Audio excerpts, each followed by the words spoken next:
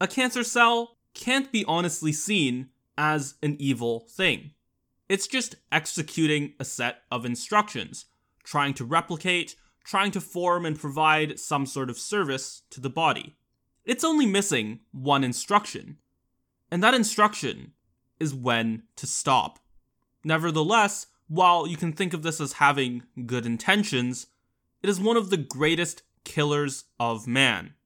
In the same way, those in our institutions who have quote-unquote good intentions, who seek to change the world and make it better, but have no limiting principle, have no tie to reality, and have no competency to execute, shouldn't be looked at in a forgiving way. They shouldn't be looked at as any less damaging than the equivalent of a virus or a saboteur. In fact, it is a technical statement, not an exaggeration, to say that they are the late-stage cancer of our institutions. Hi, welcome. This is Metapol with me, Cactus, demystifying politics, media, and culture for all who seek a rational way out.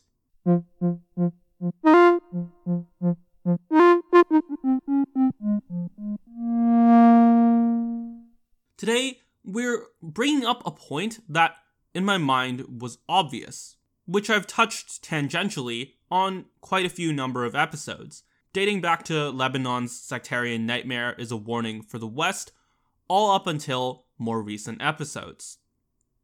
In it, I talk about, for one thing, the double helix dynamic.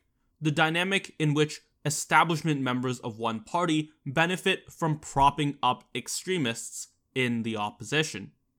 I also talk about the nature of corruption and institutional erosion, and I thought the implication to tie all of this together was something that you can do in a straightforward way. However, what I've seen with many explanations and many questions, some of them from listeners of the show, is that this tie and its devastating consequences are actually not at all obvious. So that's exactly what we'll be diving into today. First, why do I choose the metaphor of cancer? Well, it provides two very clear traits, both of which I talked about in the introduction. One is the idea that good intentions can be destructive, possibly even more destructive than those with malicious intent.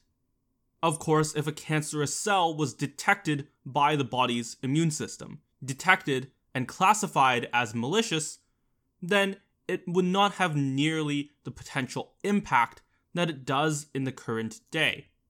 In the same way, the veil of good intent, the veil of someone who is superficially on the side of an institution or on the side of the other people there, while holding extremist views, while lacking competency, and while lacking an ability to self-correct if they make a mistake, can be equally as damaging. But let's bring this out of the realm of metaphor and into the realm of reality. One excellent example is, of course, the New York Times. And in fact, there are journalists in the New York Times who are still serving a good job. I'm not saying that you should distrust everything that comes in it, just as a cancer patient is not completely full of cancer cells. Instead, what's happening is that an increasing drain of resources, repellent of talent, and destruction of public images is occurring due to the uncontrolled spread of both quote-unquote well-intentioned but incompetent ideologies and individuals. Some of this includes explicit anti-vax conspiracy theories propagated through the Russian government and targeting African Americans, which has been propagated by the columnist Charles Blow. Similarly, repeated fabricated stories from a vast collection of writers, most notably in recent news, Taylor Lorenz, but also in the past of even larger names such as Kara Swisher, have resulted in widespread incompetency in the area of covering technology overall. What this means is that even the more competent tech journalists are still having to cope and correct with the debt that has been taken on by this incompetency. If there are already falsehoods that you need to correct, then that's less time that you can spend actually improving and actually creating better research for the job. Finally, the collapse of public trust. Because racial conspiracy theories and adjacent ideologies have taken a hold, at least in some sections of the paper, this calls into question the objectivity of the entire source. Of course, it's too easy to jump to the part and whole fallacy, which is why I included the bit up at the top.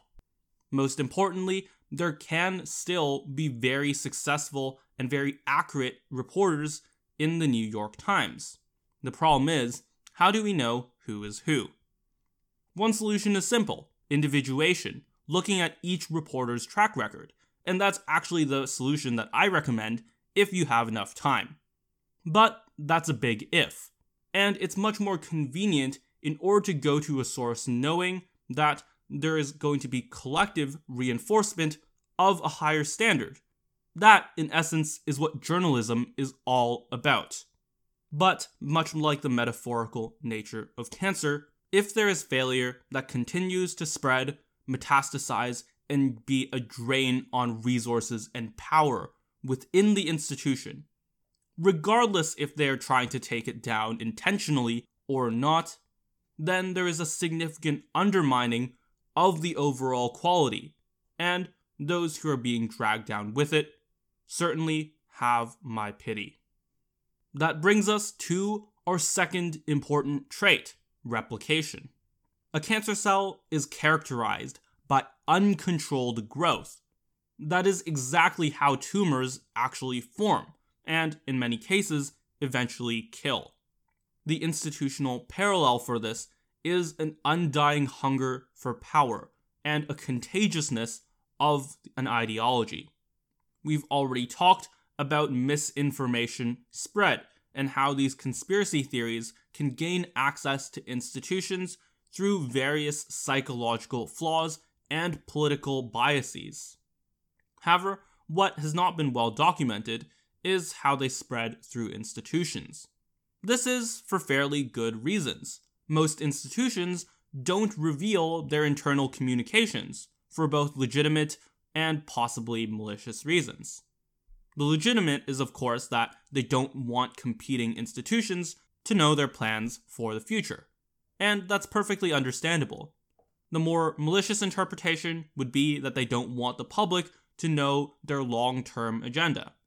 With various leaks that have been becoming increasingly prominent, it seems like both of these are factors. Of course, there have been various cases, such as Donald McNeil, such as Mike Pesca from Slate, and other journalists from lesser-known publications that have been constantly harassed and targeted by fellow members of their institution, often based on a far-left ideology that has ties to racial conspiracy theories. Of course, the standard caveat applies. These are only individual cases, and until someone compiles a mass study of these, which also looks at possible other causes of internal harassment, other causes of firings, we won't have more statistical evidence to deal with. So, it's the best we've got. What these leaked communications and events tell us is that there is an increasing ability for a small gang of committed ideologues to exercise outsized power over an institution. This is based on an incentive game that we've already covered. There's more interest in preserving the internal power of various officials, which can be targeted by these harassment campaigns, than there is in preserving integrity of an institution or in protecting a subordinate who is otherwise innocent. Another excellent example of this phenomenon is with the Liz Cheney challenge. Cheney, the third-ranking Republican in the House of Representatives, is a figure heavily opposed to Trump and representative of the legacy Republican Party. She is, of course, the daughter of former Republican Vice President Dick Cheney, who is most known for pushing the war in Iraq and other similar militarism, many of which are now widely condemned. This opposition to Trump includes a vote for his impeachment, the condemnation of the January 6th riots, and a direct tie, according to her, between these riots to Trump himself. A response has been met with various censuring, votes of confidence, which she has until now still survived, as well as a challenge to her role by Republican Elise Stefanik, who, up until the Trump era, was a fairly moderate or libertarian candidate, often voting towards the left with regards to issues like immigration. However, what her challenge represents is that all those who are in allegiance with Trump, particularly on the issue of the election itself, gains his favor and a possible place in the higher echelons of the Republican Party, regardless of whether she was in alignment or still is in alignment on policy grounds. What this shows is that often these activist coalitions don't necessarily depend on ideological consistency. You can see the exact same thing occurring particularly in the corporate setting on the left side of the aisle.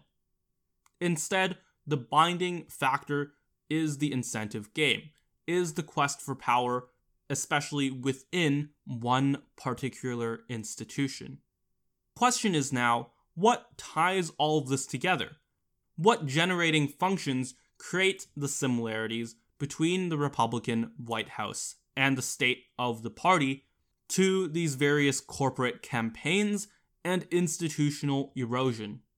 The answer is simple: insular activism. Insular activism is a self-destructive and delusional act that not only hurts those around them, but also hurts the people who practice it themselves. That is actually a pretty strong statement, so I'll step back and give a bit of context. 1. What do I mean by activism? Well, activism is converting utility into political influence. This aligns with most of the common definitions of activism, and examples such as going out and campaigning for a candidate, trying to run a social media campaign, organizing events, donating, etc. All of these are forms of activism, and some of them, in my opinion, are just fine. Going out and knocking on doors during election season, donating to a candidate who you support, those things are fine. Those things generally happen in the public space, and they generally help to influence people who are on the border, who are deciding between which candidate to vote for, or who may not have voted in the first place. All of that is fine, and it doesn't create some of the self-destructive incentives that we talked about earlier. To specify further what I mean, I included an adjective: insular. That is, activism that takes place in a pre-existing bubble. This bubble might be an ideological bubble. It might be a social media group in which activists gather and actively push each other towards more extreme ideologies and radicalization.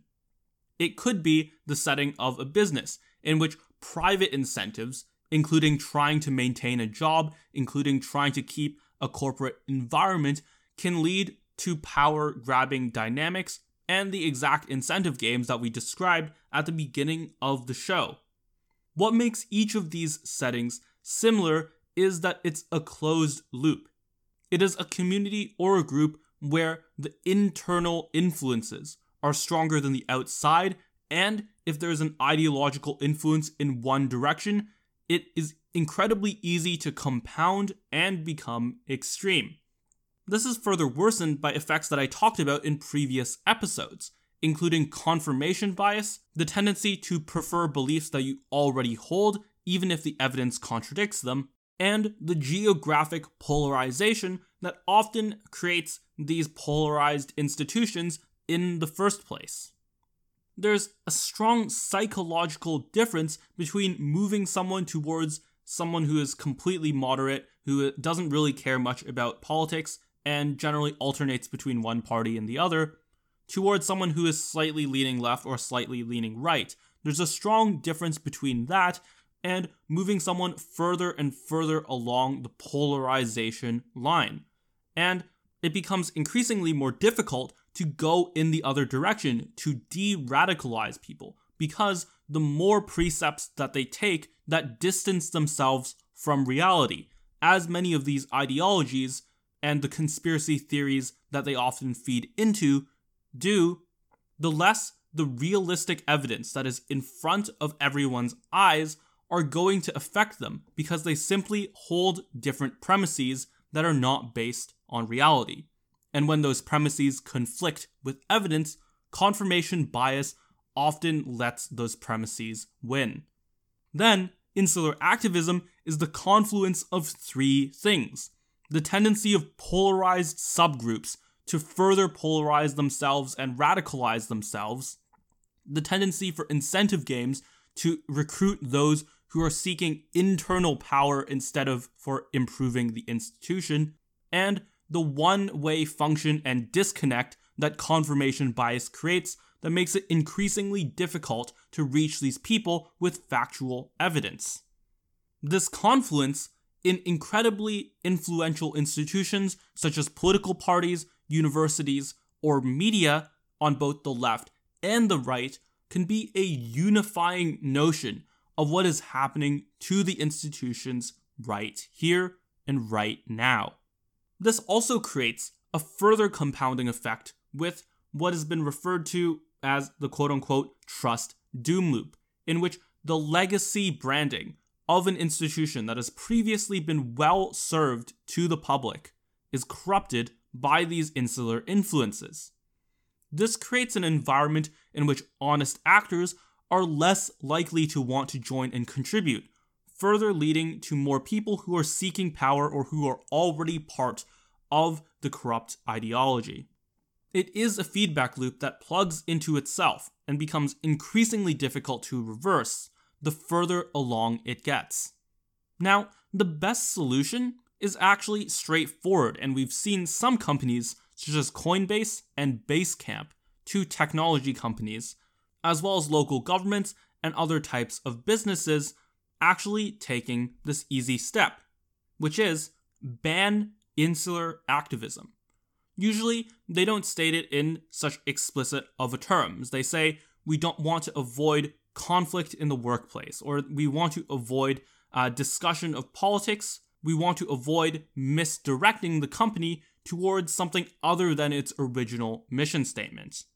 These are all good ways to phrase it, but I think there's a benefit in the education to the public, if not to the company itself, to explicitly talk about the incentive games that occur. And I think if there's that understanding of what insular activism does to an institution, then these will become much more widespread actions. In fact, it's a situation where a bit more optimism is once again prescribed, because it really is quite a straightforward step to take for the institutions that have not yet gone too far down the path. And there's an extreme upside for business leaders to actually make these types of decisions, particularly when there is an emerging market for this, and that the employees who want to get down to work, who want to avoid many of those influences, particularly in a high competition environment such as technology, are going to flock towards some of these companies.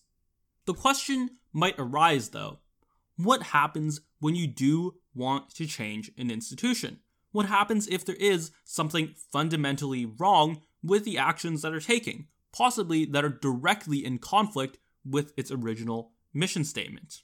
Well, one is to provide a chain of command through factual evidence and to make that your organizing principle. Of course, this is always an ideal. There are going to be some people who ignore factual evidence, even overwhelming factual evidence, and that there are going to be others who take it too far and mischaracterize the change that actually needs to be made. However, maintaining a commitment to that standard of evidence, particularly when trying to take it to a higher level, particularly when presenting it to the board or some other type of control structure, having that enshrined as the main method of consideration can be one important step forward in avoiding insular activism that is completely baseless, which is the vast majority of it.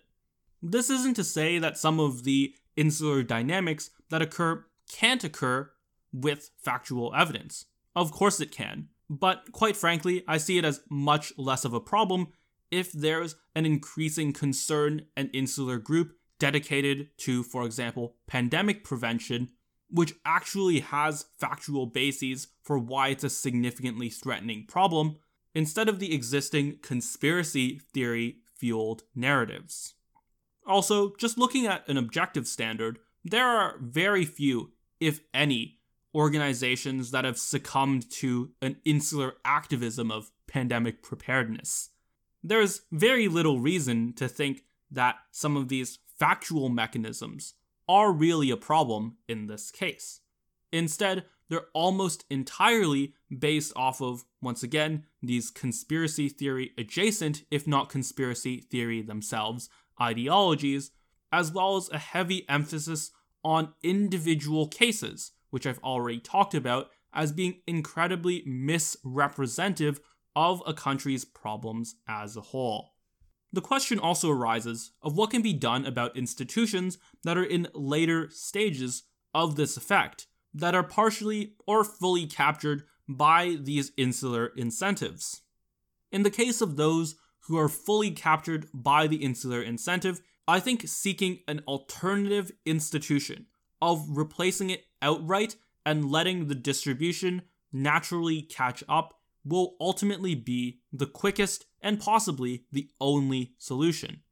It is simply more work to try to rout out the corrupt insular individuals instead of just building a new company or a new institution from scratch, with some notable exceptions. The major one is universities, and while there have been some other projects in order to try to replace it, such as Lambda School, the legacy pipeline and the coordination with public schools is often the major effect here. That being said, the solution in the long run might nonetheless to replace these institutions, because they're even further entrenched than other institutions we would consider to be of similar importance. There is another question of government-funded institutions, those that are ideally supposed to be in service of the public, and nonetheless end up occasionally being captured by these insular influences, which by definition are much more extreme and unrepresentative of the public. There have been certain steps that have been taken in the United States in order to try to explicitly ban certain types of movements, certain types of activism, certain types of ideologies from being taught using public dollars. I am still ambivalent to the step, as it is often much more partisan than simply calling out the incentives and preventing this type of activism from occurring as a whole. Of course, it's understandable that it's much more difficult to specify a broader range of incentives, where enforcement might have a greater cost than just specifying one ideology alone, and that may damage the political party that is trying to put these rules into place. With that in mind, I'll leave those issues up in the air for now, because I ultimately believe that these practices should be banned as a whole, instead of just trying to specify one instance of it happening. However, a broader political strategy looking explicitly to take power and to use it in order to rout out insular influences may be successful as well. However, the thing underlying each of these strategies is that it involves coordination and it involves knowledge. It involves people understanding the incentives at play and being able to combat them. If there's one thing that this podcast does, I would hope that it's that. So if you want to see a broader recognition of these ideas, if you want to see them being executed and put into practice and having a visible effect in your lives, then we're going to need to spread the word. What that means is pretty easy. sharing on social media, recommending it to a friend, your own endorsement is as valuable to me and to the people who you might be helping as anything else. And as I've talked about repeatedly on end, the power of network effects is never to be underestimated. The friend who you share to may share to two of their friends who shares to two of their friends, and before you know it, one action that you've taken can create the change that you want to see. And if you do that, thank you.